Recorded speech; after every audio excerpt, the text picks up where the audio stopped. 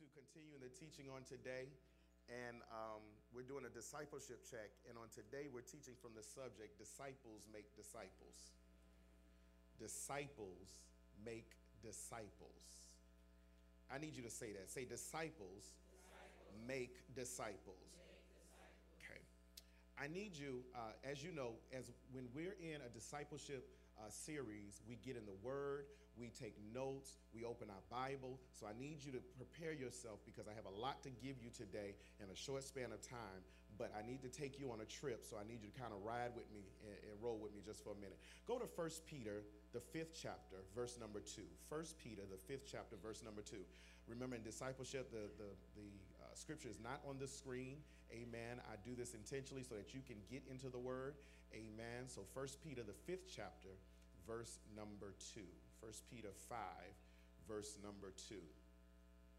And I want to kind of preface this by saying, I'm going to start out, and it's going to be extremely confusing, and I'm going to clear it all up. I know some of y'all looking at me like, gee, thanks, Pastor. Okay. I'm going to confuse you, and then I'm going to clear it all up, all right? Because there's some things that you need to know and learn from the Word of God that need to make sense. The Bible is not written like your car manual. You know how your car manual, you can open it up and you say steering wheels, it's on page, such and such. The Bible is not like that. The Bible is different scriptures that are all over the Word of God that tie together to create a point, a theology, a doctrine.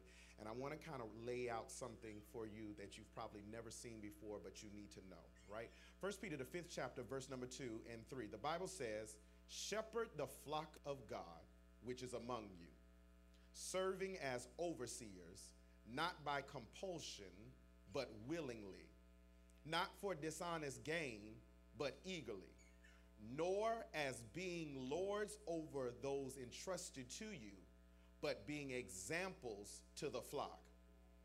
And when the chief shepherd appears, you will receive the crown of glory that does not fade away." I want to kind of start here, and it's going to be a weird starting point, but I need to lay out something for you that you've probably never seen before, and it's going to make sense in a minute. I need to lay out to you the responsibilities of the pastor. Okay, the responsibilities of the pastor. Pastor, why are you teaching this? You mad? Nope, not mad. I'm not upset. Ain't nobody did nothing to me. But I think a lot of times people in today's time have a definition of the pastor that has nothing to do with the Word of God. The definition of the pastor is now in the hands of society, and many of y'all believe what they tell y'all what a pastor's supposed to do. So I want to show you from the Word of God, what does the Word of God, what does God's Word say about the pastor? In this text we just read, it is very clear the responsibility of the pastor. It is to shepherd the flock of God. And that word shepherd, everybody say shepherd. It means to provide oversight. It means protecting. It means leading, encouraging, discipling, guarding, guiding, and feeding. If I was to take that long definition and to put it all down into a simple term, it means that the pastor is twofold. You ready? To feed and to lead. Let's say that. To feed and to lead. Come on, say it after me. To feed and to lead. Say it like you're grown. To feed and to lead. It means that the pastor is to feed you spiritually and, watch this, to exercise authority and oversight over you, while at the same time, watch this, based upon the scripture we just read, providing to be a living example to you. That's the pastor's assignment. That's the job of the pastor. Because, watch this, the reward given to the pastor is not just based on how good they preach. I was a real good preacher before I became a pastor. Why you say that, Pastor? Because before I became a pastor, I preached for, watch this, engagements. I wanted people to keep calling me. I wanted to go to this church and that church and that church and that church and to preach all over until the Lord said, now I need you to pastor the flock of God. And I came to find out that pastoring the flock of God means I don't need to tickle your fancy. I need to tell you the truth. And woe unto the disciple that just wants a pastor to tell you what you want to hear. Because I've discovered anytime you give people what they want, they will never grow. You have to have a pastor that can feed you the word of God and lead you based upon the Spirit and the word of God so that you can go in the direction of what God wants for you. And it doesn't matter, catch this, I know this is going to mess you up, you African Americans, Afro-Negro people, what's going to mess y'all up is that if they don't holler at the end of the message, they didn't preach. The devil is a liar.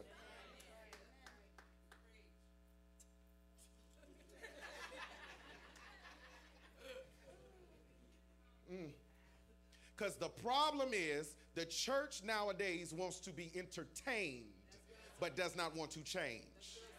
And when the pastor confronts you about your sin and about your foolishness and about your mess, then all of a sudden, I think my season is up here. Touch your neighbor and say, your season ain't up. Yeah, you better handle this truth. Watch this.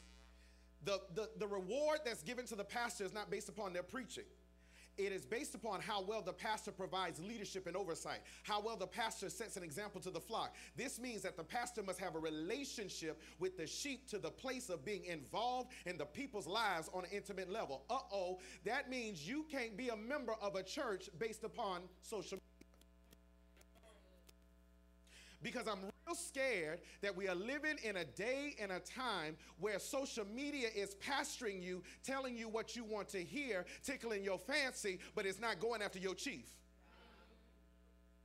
Because as soon as they start preaching truth, now you change the channel and go to somebody else.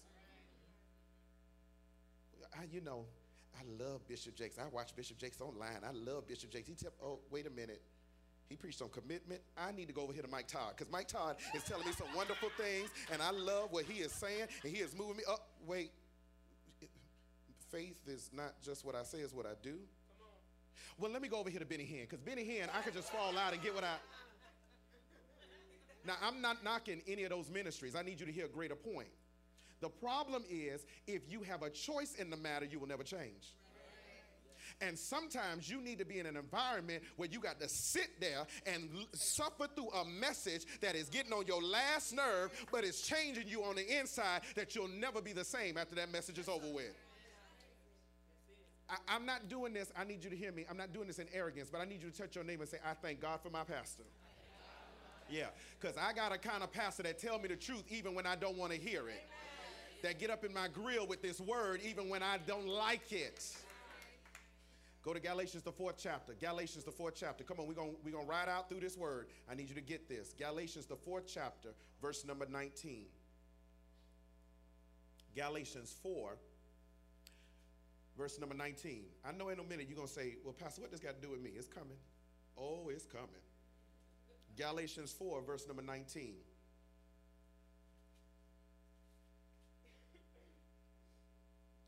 Galatians 4, verse number 19. My dear children, for whom I am again in the pains of childbirth until Christ is formed in you. Look what Paul is saying.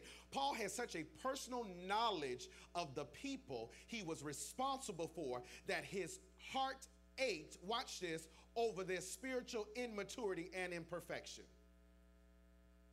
He says, I have pains of childbirth over watching you being immature. It is bothering me as your shepherd to see you sit Sunday after Sunday for years and years and you never grow. It doesn't rest well with me. It aggravates me. I sit at home and I'm struggling with it, and you come up in my face and I'm praying and I'm saying, Lord, do something with them. I don't know what's going on with them. They always in this same place. They done came around this same mountain over and over and over again. And Paul says for the pastor, a true pastor, it's like pains of childbirth, watching your sheep, watch this, go through the level of immaturity they've been on for too long. It aggravates them. This might explain why sometimes your pastor got an attitude with you. See, y'all don't like this right here. This is good teaching. Turn me up a little bit. Turn me up a little bit because they need to hear this. Turn me up in these mains. They need to hear this.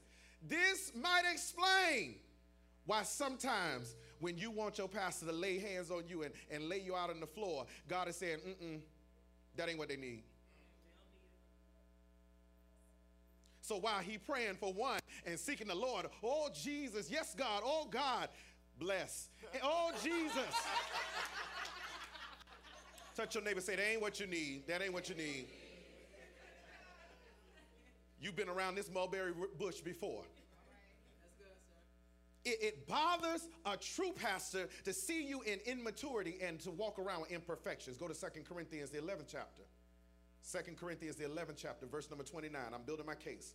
2 Corinthians, the 11th chapter, verse number 29. 2 Corinthians 11, verse number 29.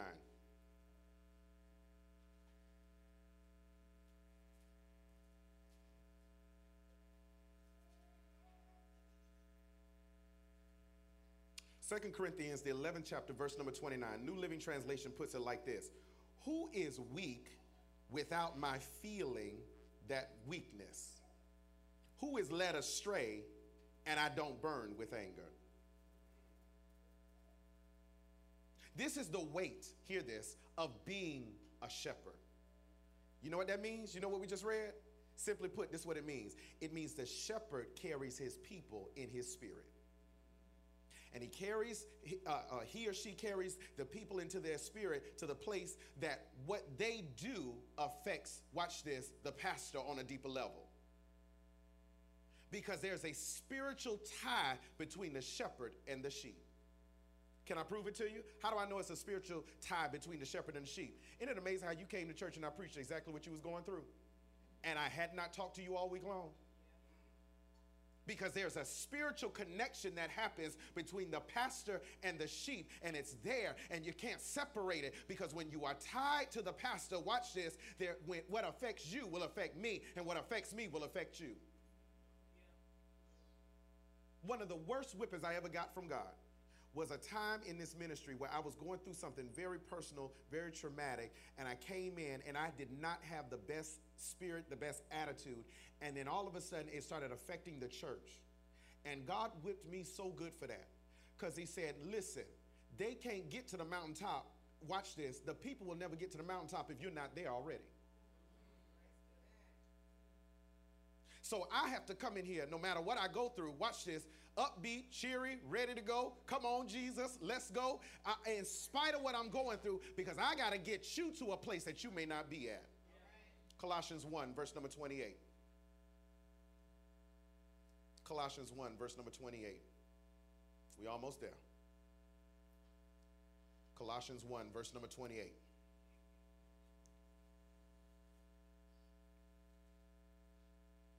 I love it. Some of y'all ain't never been in some of these chapters before, in some of these books.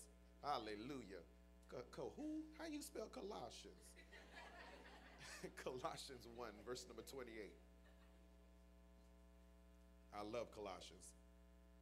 Colossians chapter 1, verse number 28. He is the one we proclaim, admonishing and teaching everyone with all wisdom, so that we may present everyone fully mature in Christ. Verse number 29. To this end, I strenuously contend with all the energy Christ so powerfully works in me. I want you to see the toll that it takes on the pastor. Because in order to get people to maturity, I need you to hear this. In order to get people to maturity, it takes strenuous, laborious work that exhausts you. Hear me and hear me well. To teach the people into a place of completeness in Christ, it will wear you out. To get people to grow from one level of maturity to another takes some hard work. You don't believe me. I got any parents in here that say them teenage years was a mother?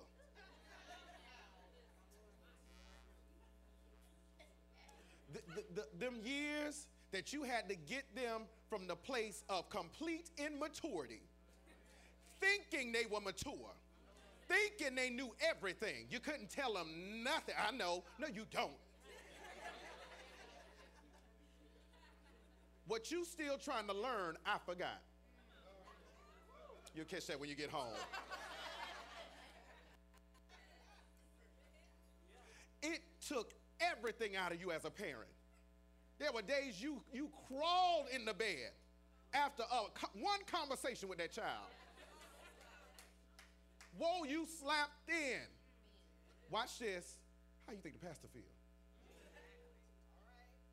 That you got to take all these babes in Christ and get them to grow up into maturity. It will wear you out. I said it will wear you out.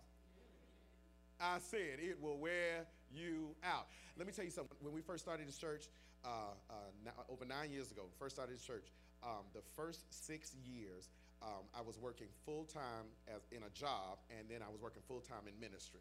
There were days where I only got 2-3 hours of sleep. That was it. Just working. And I hit a wall last year that many of you, I told you about, that we had the conversation in April when I sat the whole church down, remember? Because I got to a place where I was like, I ain't happy. I mean, I'm working. Watch this. I'm working, and I ain't seen no fruit of the labor. And I'm tired. And the Lord had to kind of take me a step back. Watch this. And he said to me, while I'm discipling you all, he was discipling me as well. Watch this, because I was giving all this energy and work to something I had not grown into. And one of the most dangerous things in your life that you can experience is working at a level you don't have the maturity to sustain. That's okay, let me prove it to you. That's why the Bible says he that findeth a wife findeth a good thing. It doesn't say he that findeth a woman. Because when you're a woman, you just have one level of maturity. But when you are a wife, you have a whole nother level of maturity that a woman might not have. Do y'all see that? So if you operate at a level that you don't have the maturity from, you will self-sabotage the season. You ready? You will quit. Because you can't hang. And I was getting ready to quit. I ain't got to deal with this. Let me go get me a job. I ain't gonna be happy, but I'll go get a job. Because at least I deal with one boss than to deal with 50.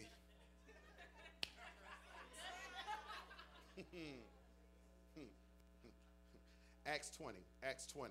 I'm going somewhere. I'm almost there. Acts 20. Acts 20, verse number 26.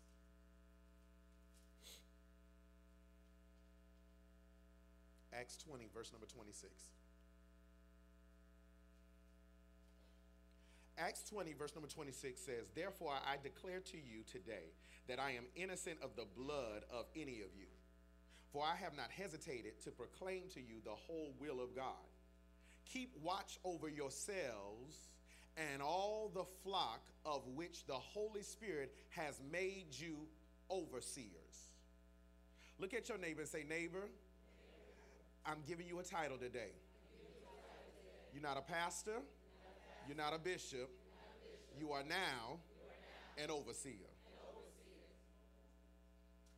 Look at verse number 28 again. Keep watch over yourselves and all the flock of which the Holy Spirit has made you overseers. Be shepherds of the church of God, which he bought with his own blood. 29. I know that after I leave, savage wolves will come in among you and will not spare the flock. Even from your own number, men will rise and distort the truth in order to draw away disciples after them. So be on guard. Remember that for 3 years, I never stopped warning each of you night and day with tears. Look at this intimacy level. Paul is saying, listen, I got to go. I got work to do, but here's what I need you to do. I need you to keep watch over the house of God. I need you to keep watch over the flock of God. I'm making you overseers. I need you to keep after them. Because here's the reason why I need you to watch over them, because there are wolves out there. There are wolves that will creep up, watch this, not in the world, in the church. There are wolves in the church. There are people who will see you give your life to Jesus Christ and then 2 days later get in your DM to sleep with you. Oh, y'all didn't come for all this? You're here now. There are wolves in church. There are people that will see you get in ministry, get active in the ministry, and all of a sudden, watch this, they get territorial and want to run you up out of here. I said wolves in the church. Look at the neighbor real good. Just look at him real good. I don't know if that's a wolf. I don't know. I don't know. I don't know. I don't know. How did they act when they sat next to you? How was they praised when praise and worship was going on? Was they sitting there, oh, it's too loud, this song too long, I don't know what's going on. Set us free. A wolf in the church. And God is saying, overseers, you got to be watchers. You got to protect the house of God. Because you got to make sure that when the wolves come in, you learn how to get them up out of here. Okay? He says, you are overseers. Catch this. So that means that the responsibility is not singularly on the pastor alone. Okay. The pastor is to provide oversight and to be the example. But we have been called to be, watch this, sanctifying influencers in the church. My question to you today is, how do you effectively shepherd someone into Christ's likeness? How do you effectively shepherd someone into Christ's likeness? How do you fulfill the role of the pastor, which is also a model for all of us to behave? That if the pastor is to do this, we are to do this as well. That all of a sudden, watch this, what I just laid out for you was to show you there's no two separate standards.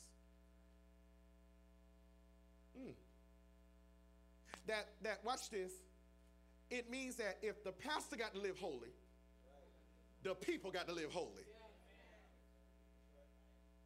That if the pastor got to do right, the people got to do right. If the pastor got to be nice, the people got to be nice. If the pastor got to study the word, the people got to study the word. Oh, I know, because society made you believe that the pastor was on a different pedestal, so when the pastor falls, oh God, look what's going on in the church. The devil is a lie. If it ain't happening in the pulpit, it's happening in the pew. Isn't it funny that if the pastor fall into sin, they put that on blast, but the saints can fall every day? And don't nobody say nothing? It's getting tight right over here. Because disciples make disciples, not the pastor. Disciples make the pastor, make disciples. Go to Hebrews 13, verse number 17. Somebody say, I love the word. Hebrews 13, verse number 17. I'm giving it to you straight from the word. Hebrews 13, verse number 17.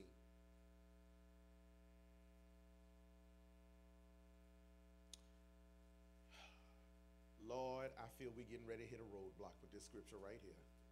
So God, free up the runway on this scripture right here. Free it up, Jesus, before I read it. Free it up, God. I feel the resistance rising up right now. Hebrews 13, verse number 17. Look what the word of God says. Obey those who rule over you and be submissive, for they watch out for your souls as those who must give an account. Let them do so with joy, not with grief, for that would be unprofitable for you. Did you feel the resistance rise up right there? Watch this. Let me read it again. Obey those who rule over you and be submissive, for they watch out for your souls as those who must give an account. Let me stop right there. The pastor has a greater responsibility in the sense that when the pastor stands before God, watch this, you have to give an account for what you do when you stand before God, right? If you accept the Lord Jesus Christ as your Savior, you're going to heaven, you're getting in. But what is in question now is the gifts, the things that the Lord, your rewards that the Lord gives you when you stand before Him in judgment. That judgment, not the judgment if you're getting in. If you accepted Jesus Christ into your life, it's a done deal. He wants to say once and for all, let's go, you're getting in. The problem is you got to give an account for how you lived your life. So when you give an account for how you live your life, there are rewards that are tied to that account that you got to give before God. The difference between you and me is when I stand before God, I got to give an account for how I live my life and what I fed you. And how I led you.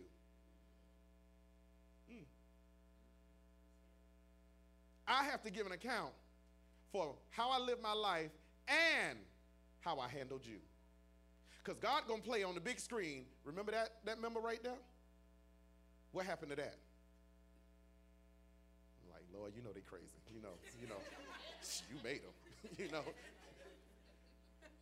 I have to give an account. Watch this. So the Bible says that your responsibility is to submit to your leader. Watch this, because your leader is the one that has to give an account over you. Here's what he's trying to say. He's not trying to say that your pastor has complete rule over you and tell you what to do and when to move and all that. No, that's control. That's something completely different. We are talking about, watch this, when there is a mission, there is a vision that the Lord has given the church, are you helping or hindering it? Are you making it harder for ministry to go forth? Or are you, watch this, submitting to it even if you don't understand it all the time? Do you get into rehearsals and you nasty to everybody? Because you just made the vision harder. It's getting quiet. It's getting quiet. Some people sitting there said, I should have went to the classic. Amen. You're going to classic your tail right here today. Mm-hmm.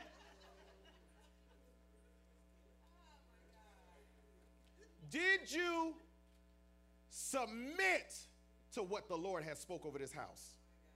Or did you make it harder? That's a question you got to ask. That's a question you got to ask. Watch this.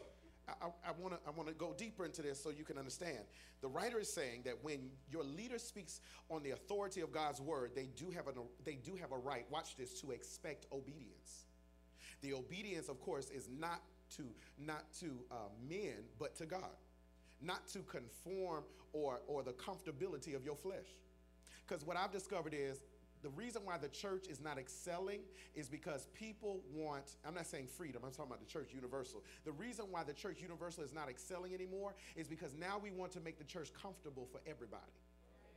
We want it to suit everybody. When there used to be a day that there used to be a difference between clean and unclean. Now we let everything fly. And when you stand up for righteousness, now all of a sudden they call that church into question and that pastor and that leader into question. Yeah. You know what's so funny? You have all the problems in the world with what the church does. You got all the comments about what the church does. But you ain't never read your iPhone agreement.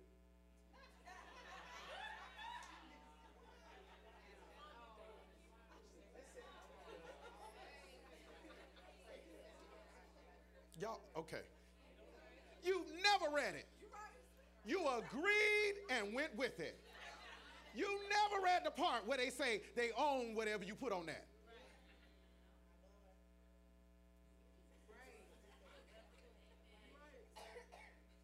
But when the pastor say, you got to submit. I ain't doing that. Are you kidding me? The phone you picked on, you submitted to it. But when the pastor asks you, come on, and you submit to this vision, we got to move this, we got to do something, now we got a problem. That's good, sir. That's control. That's manipulation. If you got a little Bible, that's the spirit of Jezebel. Child, stop.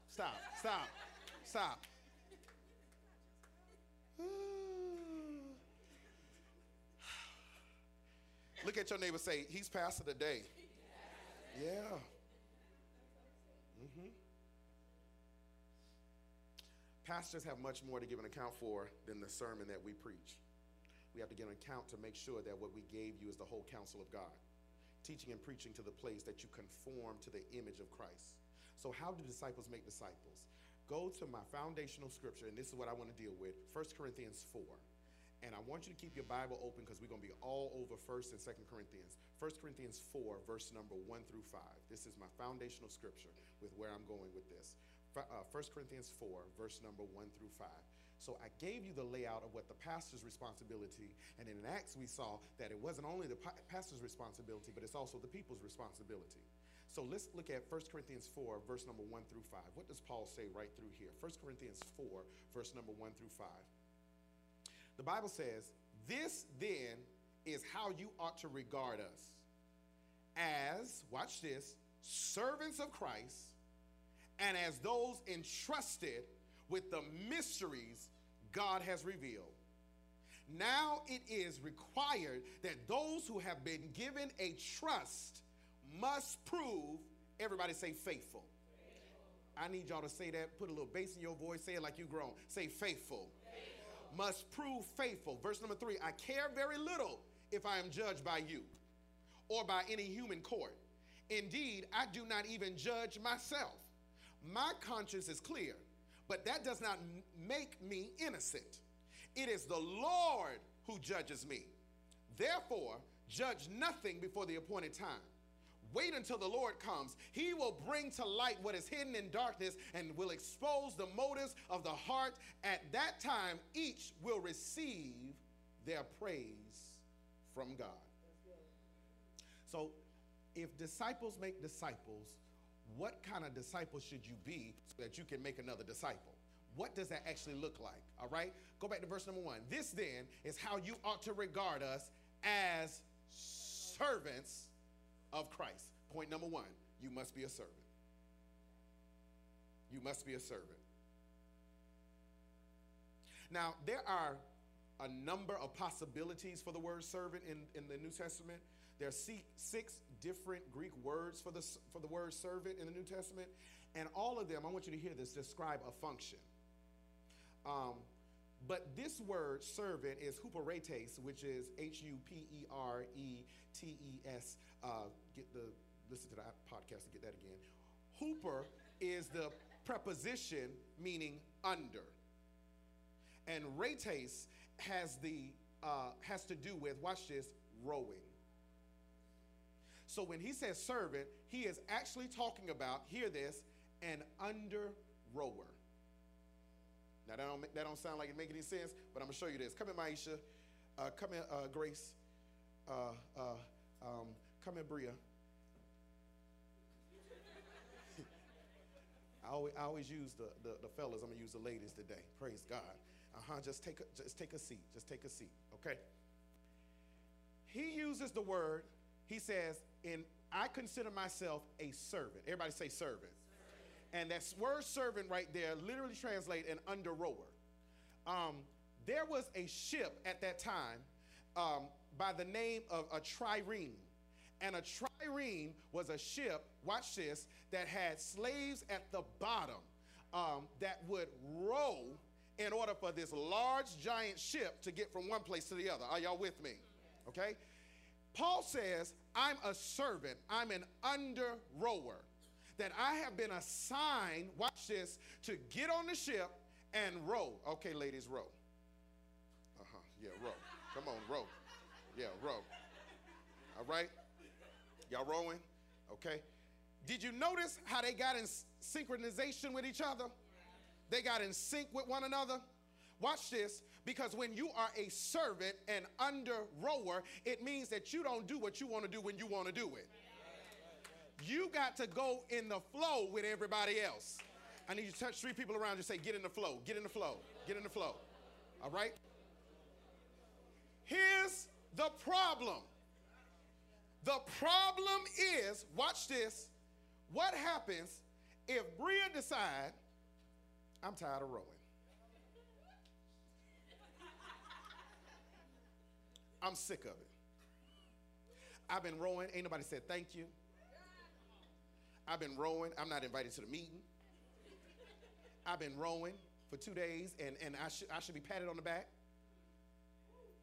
It doesn't matter that the person in front of you has been rowing for 10 years. It's just that you rowed for 2 days. Come And now your expectation is that somebody should pat you on the back for it. And when you stop rowing, when Bria stops rowing, what happens? Now it makes it harder for the other two. Y'all don't like this right through here. Watch this. You have slowed down progress, and you ready for this? You are overworking everybody else that's supposed to be rowing as well. So now we got to make up the difference because you won't do what you're supposed to do. He says, I'm a servant. I'm an under rower. That I don't get to pick and choose when I row. Watch this. Watch this. This is the identity of a disciple. A disciple is a servant that pulls the oar. Yeah, just sit there. They still. Can I tell you another thing? Keep on rowing. Can I tell you another thing? Here's the problem. You ready for this? When you stop rowing, you have too much time to think. So now, Bria saying, wait a minute. I don't like where we're steering. Why are we going in that direction? I think we should go in another direction because I feel like the other direction is going to be easy. I don't understand it. Honey, it would be easy if you started rowing. Touch your neighbor and say, he's talking to all us today. He's talking to all us. Watch this. So Bria decides, watch this, I don't like the direction we're going in. I think that we should go another direction. Catch this. But when your assignment was to row, nobody asked you what direction we were supposed to go in. Amen. You're not the captain of the ship. Right. And that's the problem why we can't get nowhere, because we got too many captains but not enough rowers. Right. It's getting quiet right through here. Y'all can stop rowing. I know y'all tired. You feel all that? You feel all that? Praise God.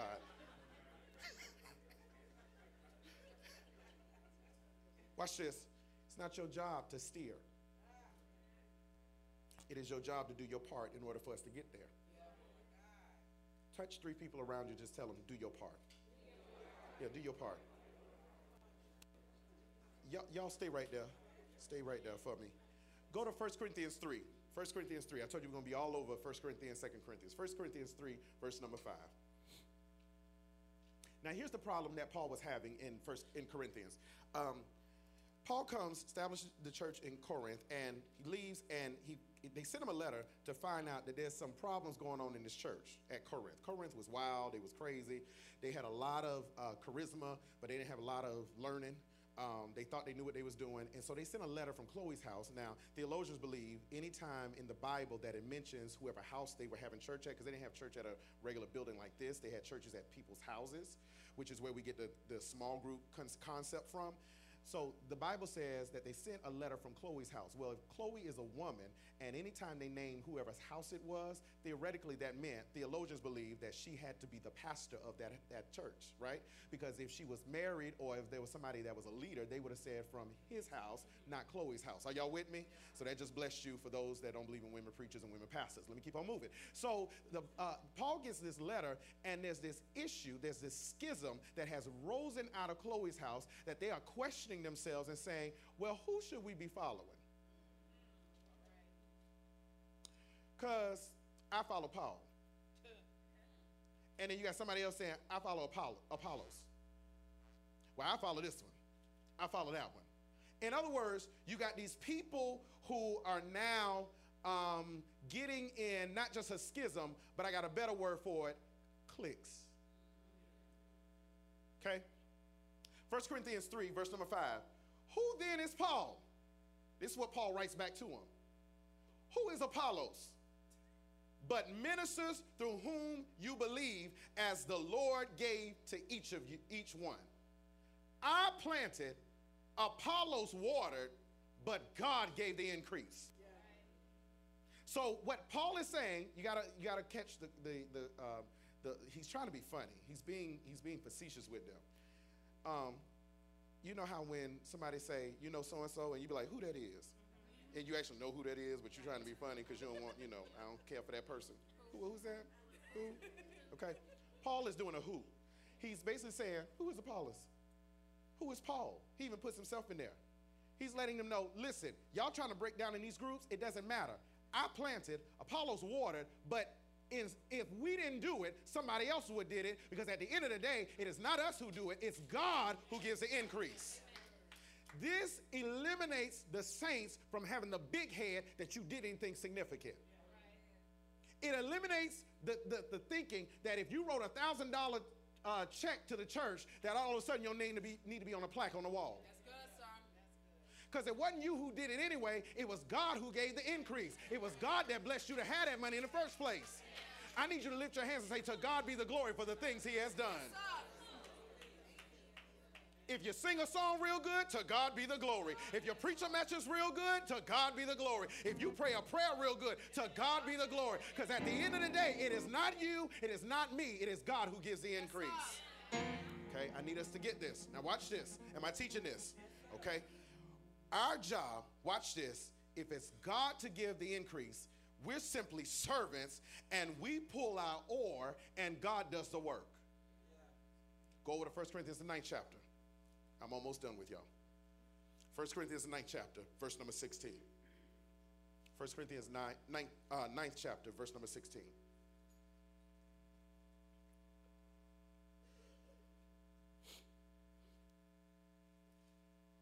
First Corinthians 9, verse number 16. If you have it, say amen. For when I preach the gospel, I cannot boast, since I am compelled to preach. Watch this. Woe to me if I do not preach the gospel.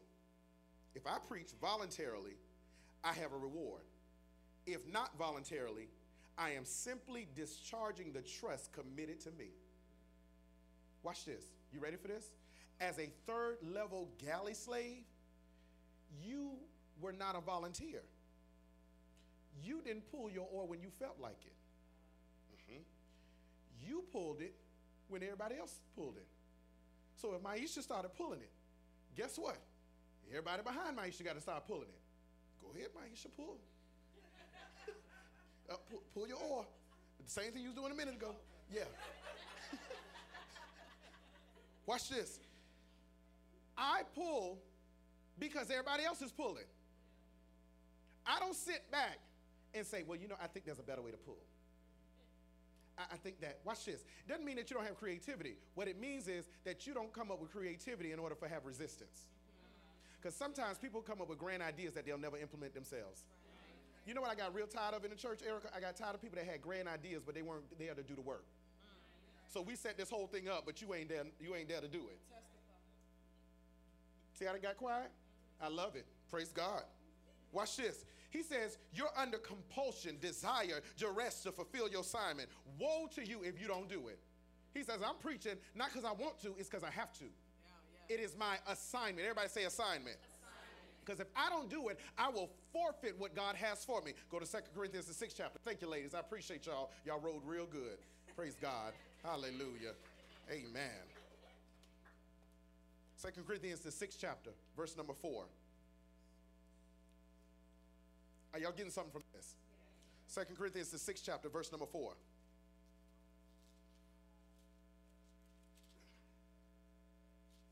The Bible says, rather as servants of God, we command ourselves in every way, in great endurance, in troubles, hardship, and distress, in beatings, imprisonment, and riots, in hard work, sleepless nights, and hunger. What is he saying? He's saying, in spite of all this, I'm still going to stay to my assignment.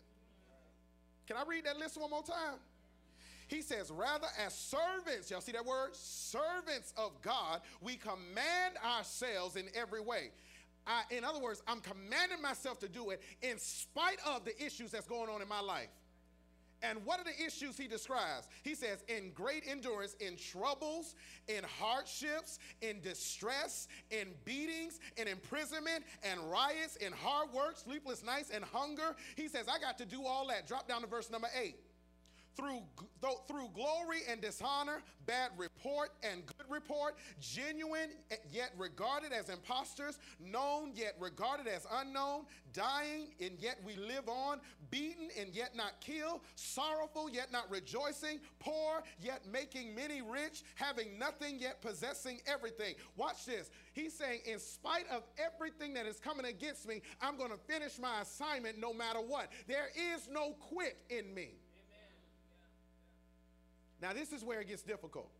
Here's the problem. Watch this. Here's the problem. The problem is that I was praying this week, and this thing really messed with me, and I'm trying to deliver this. The problem is that I think sometimes God is frustrated with us because he's invested too much in us for us to be wasting it. He put it in you to do it, yet you don't do nothing. You sit on your blessed assurance. You say, preach, pastor. You tip God. You walk out. But did you ever help to build up the kingdom of God? I don't need your amens right here. Because he's saying, watch this. The problem why we ain't finishing our assignment is because that laundry list I just gave you, you let all that stop you. Go over to 1 Corinthians 4th chapter. 1 Corinthians 4, verse number 10. 1 Corinthians 4, verse number 10.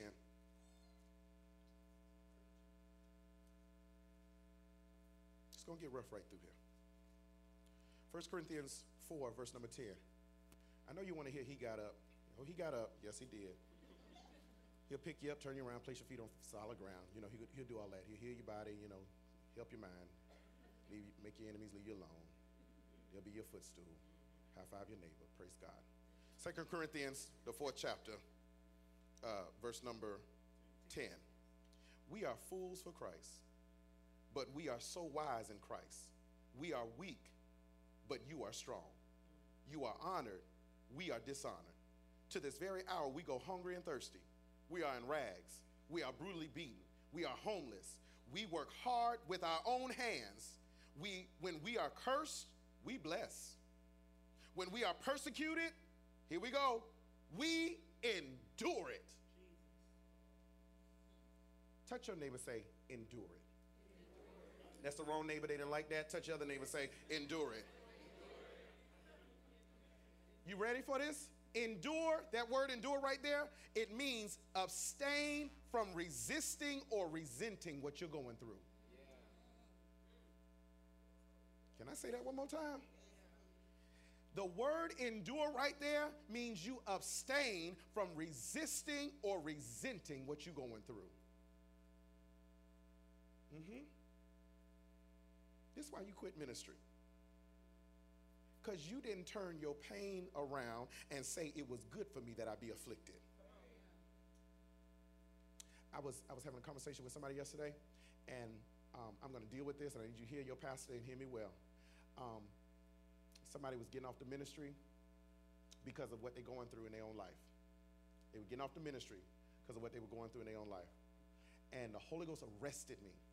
And he said right there while the person was talking, he said to me, you know that is the major problem in freedom. That everybody think they can quit just because they're going through something. Okay? I hope you're ready for this. I hope you can trust your pastor. And this is what the Lord said. You ready?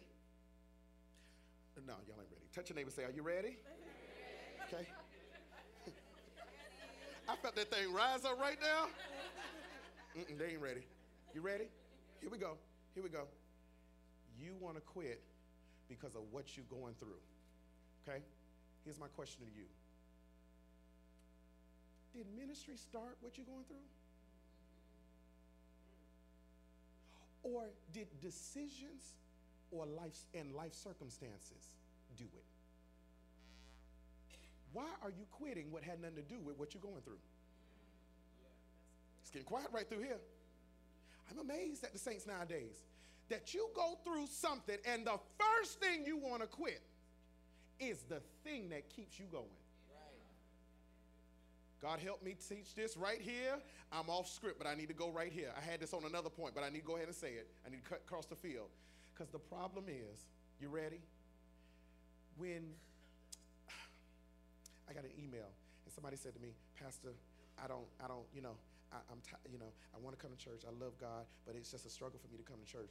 And the backstory behind that is, watch this, and I need you to hear this with all sensitivity. Hear this in the spirit.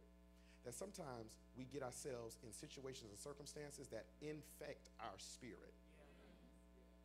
So you get in a bad relationship, you're around the wrong people, you get messed around and start making something an idol, you get into this unholy place, and it infects your spirit. Anybody know what I'm talking about? Anybody ever been there before? It completely infects your spirit. You're trying to push through, but you know that you done got wrapped up into this. Okay? Okay. Ain't no children in here? Okay, good. Let me say it like this. It's like that we don't understand the level of what happens to us when we start having sex with somebody we ain't married to. Because now the spirit of that person has been deposited inside you. And so you carrying around soul ties, people up in you. This is why sometimes you get angry and happy all in 3 seconds. Because you got one part of you that's angry and the other part of you that's happy, that's attached to that person that's on the other side of town. It's getting quiet right through here. Thank you. I'm so glad. So it infects your spirit. Now, here's the problem. Then you come to the house of God. And let's say the person breaks up with you. Let's say that person is no longer idle in your life. That thing has come crashing down, right? And now you are left with the bag of bad decisions.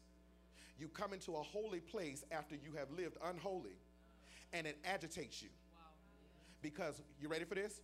You have fed your flesh, and your flesh is stronger than your spirit. So your flesh will never be comfortable in a holy place because it don't like it. Because you've only fed one side of you.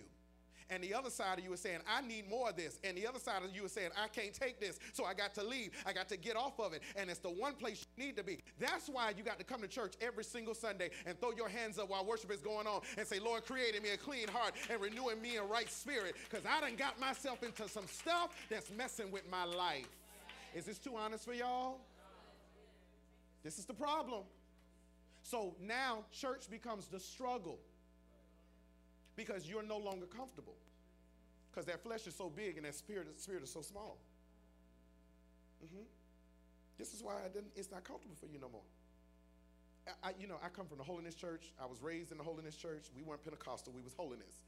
Holiness was long skirts all the way to the ground, all the way up to your neck, no makeup. You just plain Jane. You just looked a mess and you was holy. I mean, they wore the outfits, Maisha, but they were the meanest people in the world. I don't know how holy they were. They was mean and nasty. Smoked cigarettes as soon as they left church, and y'all don't know what I'm talking about. Anybody was, from the Baptist church know as soon as church out, they in that car.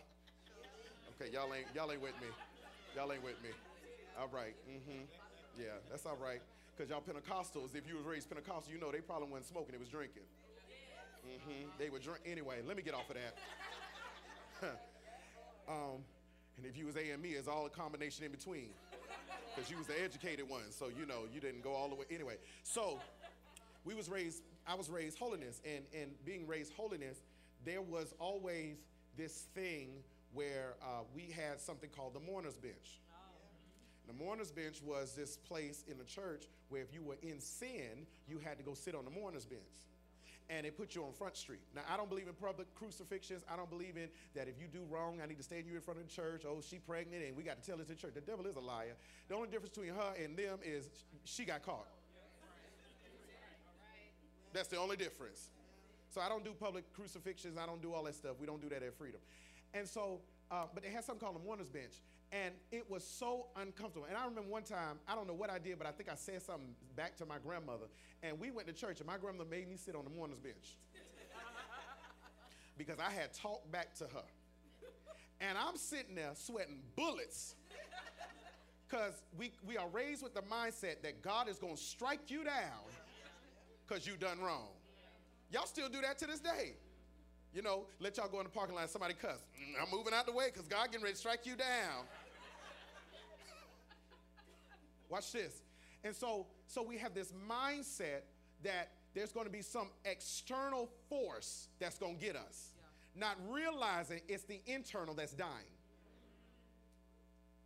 You worried about out here, you need to worry about what's up in here.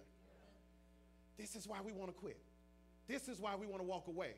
Because we done got mingled up in something now that has fed our flesh, and now we don't feel comfortable in holy things anymore. That's why it's a struggle. I need you to touch your neighbor and tell them, but push past the struggle. Yeah, you got to push past the struggle. Okay? Watch this. Number one is servants. Number two, write this down, stewards. Stewards. Everybody say stewards. Stewards. Stewards were those who preside over the affairs of the family and made provisions for it. If it is an office of responsibility. Paul says that not only are disciples servants, but they're also stewards of the very thing that brought you to be a disciple. If you go back to 1 Corinthians 4, verse number 1, and those entrusted, that word entrusted is stewards with the mystery of God's mystery of God has revealed. That you have been entrusted, that you are stewards of the very thing that brought you to be a disciple, which is the gospel of Jesus Christ. Now you have a responsibility. You are to steward the word of God that you receive. And Paul says that when you are a steward, it is a requirement that, watch this, that God needs to be able to trust you. You don't give $1 million to somebody you don't trust.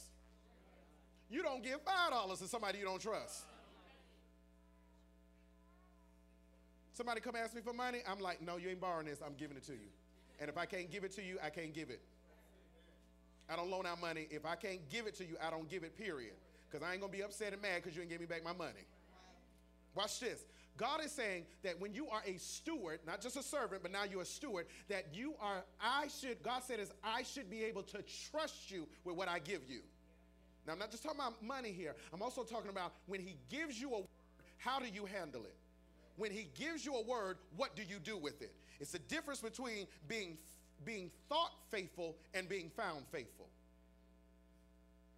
You think you're faithful because you come to church. You're found faithful when somebody keys your car.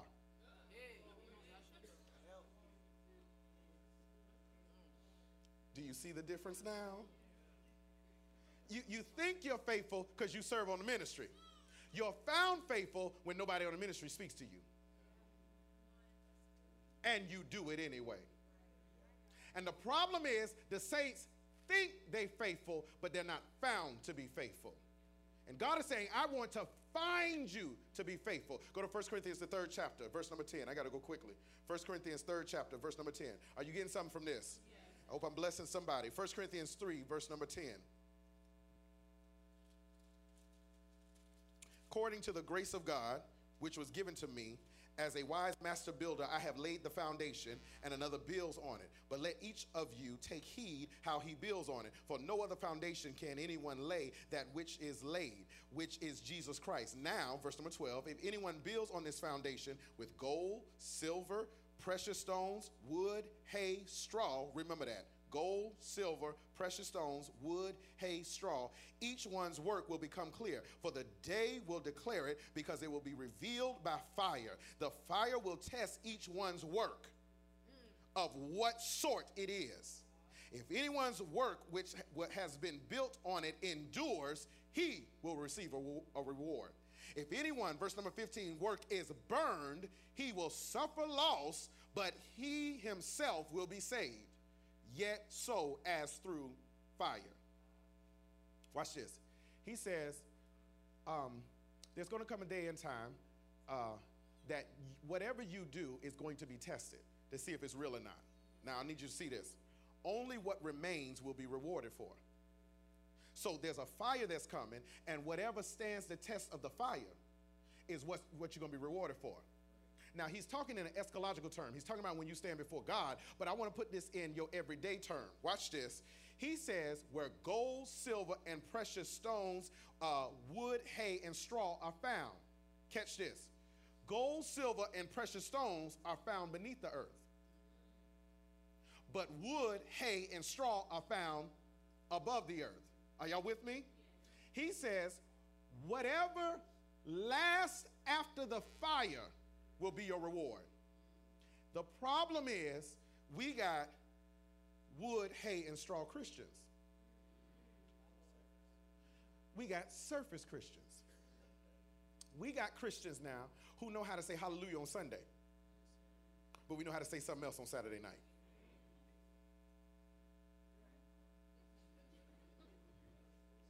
Mm-hmm. We got Christians that can shout real good in the church, but can act a fool somewhere else. We got Christians that are kind in church, but meaning nasty to everybody on their job. And he says there's a testing that's coming, and only what lasts through the fire is going to be a reward. Maybe the reason why we ain't getting nothing and we're not going any further and we don't have anything is because whenever the tests and trials of the fire come into our life, everything we do have gets burnt up. But we don't have anything underneath us. We don't have anything that grounds us. We don't have any precious stones, some metals. We don't have gold and silver that's deeper than that. Above things can be seen easily, but below the deep things cannot be seen so easily. That's why you can't tell somebody's spirituality by looking at them. Because a person that can speak in tongues in church is the same person that can cuss you out on Tuesday. That's surface stuff. But give me the deep stuff that when all hell is breaking out in my life, I can say, I will trust in the Lord with all my heart and lean not to his own understanding. I need you to touch your neighbor and say, no surface Christians. No surface Christians. We got to be disciples that have something deeper than this. Watch this. It is a requirement of stewards to be found faithful. Okay, so I'm going to stop right here. I'm going to stop right here because I can go very long with this, but I need to just lay this out. This is the difference, ladies and gentlemen, between, we said this in minister's class, and the thing gripped me and it's been sticking with me and I can't let it go. This is the difference between people that understand passion and assignment. You know what's wrong with the church? Everybody got passion. But passion don't get the job done. Okay, can I talk to the married people in here? That say when you first got together, you had a lot of passion. Keep on living. Because the flame will go out. Can I talk? I saw somebody that's married to me. You don't want to say it too loud. The passion will go out. Because passion does nothing but get you started. But it's assignment, sticking with the assignment that gets you through it. Okay, I need y'all to get this. And sometimes you are dropping out too soon and receiving an F in the spirit, because you didn't finish your assignment. You ready for this? It's going to be real deep. This would explain why you are repeating seasons. Because anytime you don't pass a grade, you have to repeat. So you have passion. Give you one good service. You falling all out, slobbing at the mouth, all on the altar. Praise God. But watch this. After you get up off that altar, are you sticking to your assignment? Even after the passion is gone. Because you ain't going to be passionate all the time. I told somebody yesterday, I said, listen, I've been out of town all last week. I'm tired. I actually have to preach again in a couple of hours at another church here in the city. I didn't make no announcement about it because I don't know this church and I ain't finna take y'all there. And so I'm just being honest. Can I just be honest? I don't take y'all everywhere because I don't know. I don't need y'all to be exposed to Eddie and everything. Praise God. I knew some of y'all like, thank you, Jesus. All right? Amen. You sitting there in the stove right there, and they frying chicken. You know. I know my assignment. Watch this. This is the problem, because this is even the problem with our children. You ready for this? When we were raised, we had to finish the assignment no matter how we felt. When I was in the band, and I wanted to be in the band, and my daddy said, he said, well, you want to be in a band? I said, yeah. He said, what you want to play? And I said, well, I want to play the saxophone. And so we went to the store, and we looking at the saxophone. And my daddy looked at me, he said, now look, if I buy this saxophone, you gonna play this saxophone. Watch this. I had no choice in the matter. But nowadays, our children have choices. They don't like something? We ain't got to do it. We don't make them do anything anymore. We think that's child abuse now. Hate to bust your bubble. One day they're going to run into your boss. Did that just click for you? That's going to say, I need this done by this deliverable, by this date. And I don't care what's going on in your life, and I don't care what you got going on. I need this done now. And we are raising a generation that don't know how to finish nothing because we don't make them finish anything. They sign up, they stop. We go, I don't want to do it, we quit. And all of a sudden now we done brought that into the church, and as soon as things get hard and as soon as things get difficult, now I quit, I'm done, I'm walking away. I need you to touch your neighbor and say, the devil is a liar. When the passion is over, you got to make sure to finish your assignment. Because watch this. He says, I'm going to say, well done, thy good and faithful servant. And the only way he's going to say, well done, is you got to finish it. This is the problem with the church. This is why we can't do nothing. Because don't nobody want to finish nothing. Stewards finish. If you're going to be a disciple that makes a disciple, you have to be a servant and you have to be a steward. I got 3 more points and I'm done. And I'm not finishing them now. You have to catch me again another time. Because I need to leave y'all with them too. You must be a servant and you must be a steward. You got to finish. So hear me. The Lord said this to me. He said, challenge the people. Watch this. That all this starting and stopping, that season ends now. This quitting spirit, it stops now. There's some of you that walked away from ministry. God is saying, get back on it. Because I'm not going to give you an A until you finish your assignment. And you will repeat this season over and over again until you finish what I told you to do the first time. And it's not based upon how you feel. And not based upon what's going on in your life.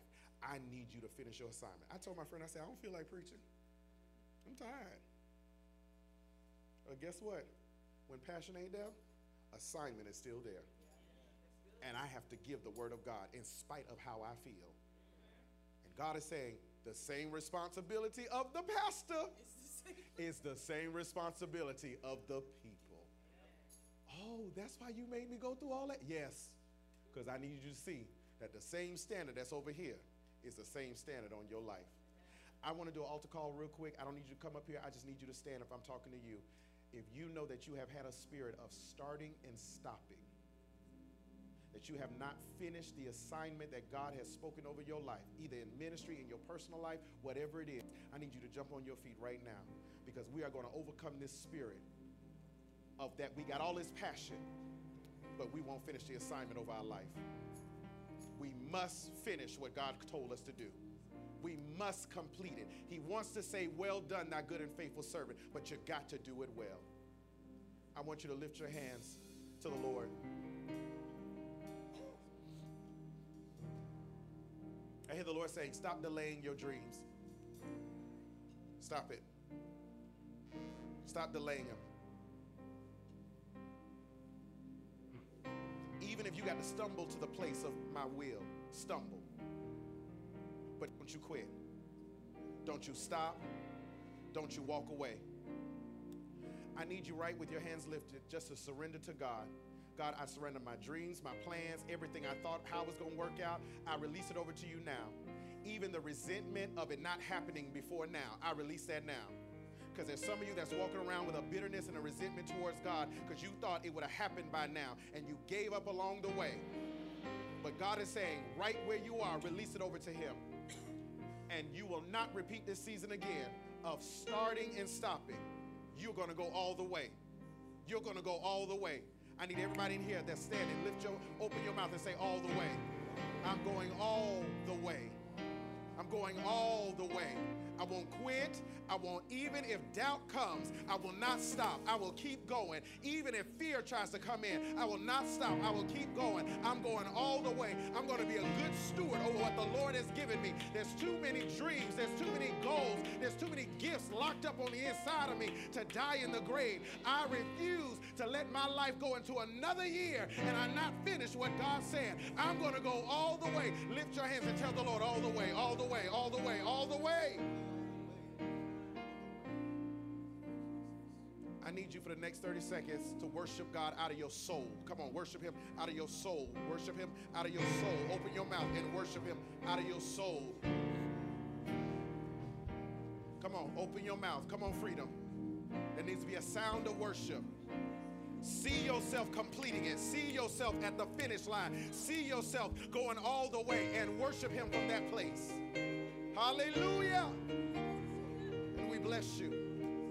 And we bless you. And we bless you. If your hands are lifted, I need you to grab somebody around you. Grab their hands. Grab somebody's hand around you. I press into your hand a fresh anointing. I press into your hand endurance. I press into your hand staying power. I press into your hand finishing. I pray right now by the power of the Holy Ghost that you finish everything that God puts in front of you, that you will not quit, that you will not bow, that you will not run, that you will not stop, but you are going all the way. Come on. Squeeze that hand just a little bit. I press into your hand a new endurance. I press into your hand a new endurance. You are going to go all the way. Open your mouth and worship God. Hallelujah. Hallelujah.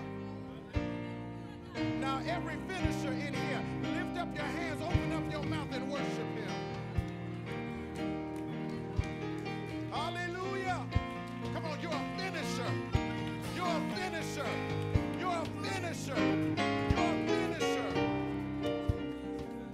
Glory to your name, God. Glory to your name, God. And we thank you. And we bless you. Hallelujah. Hallelujah. I feel an anointing in here, y'all. Hallelujah. You will finish. You will not quit. You will not quit. You will not quit. I need everybody standing to your feet. If you don't know Jesus for yourself, if you're unsure of your salvation, I need you to come to this altar. I want to pray with you. If you know you're not saved or you're unsure of your salvation, get up out of your seat, come out of that row, and meet me on this altar. If God is calling you to join this church so that you can be planted in the house of God, you know that this is your church. You know this is the ministry that God is calling you to. I need you to meet me on this altar right now. Come on. I need you to come now. I need you to come now. If I'm talking to you, don't worry about your neighbor. Don't worry about who you're next to. I need you to come and follow the voice of God. You know he's talking to you. It is your time to surrender. It's your time for a change. It's your time for a change. It's your time for a change. Come on. It's your time for a change. If I'm talking to you, just look at your neighbor and say, excuse me, excuse me, excuse me. You got to come. You got to come. Come on. If I'm talking to you now, make your way to this altar. Hallelujah. Hallelujah. And we bless you and we glorify you. If I have any finishers in this house, give God the best praise you can right there. Hallelujah. Come on, finishers. Come on. Hallelujah.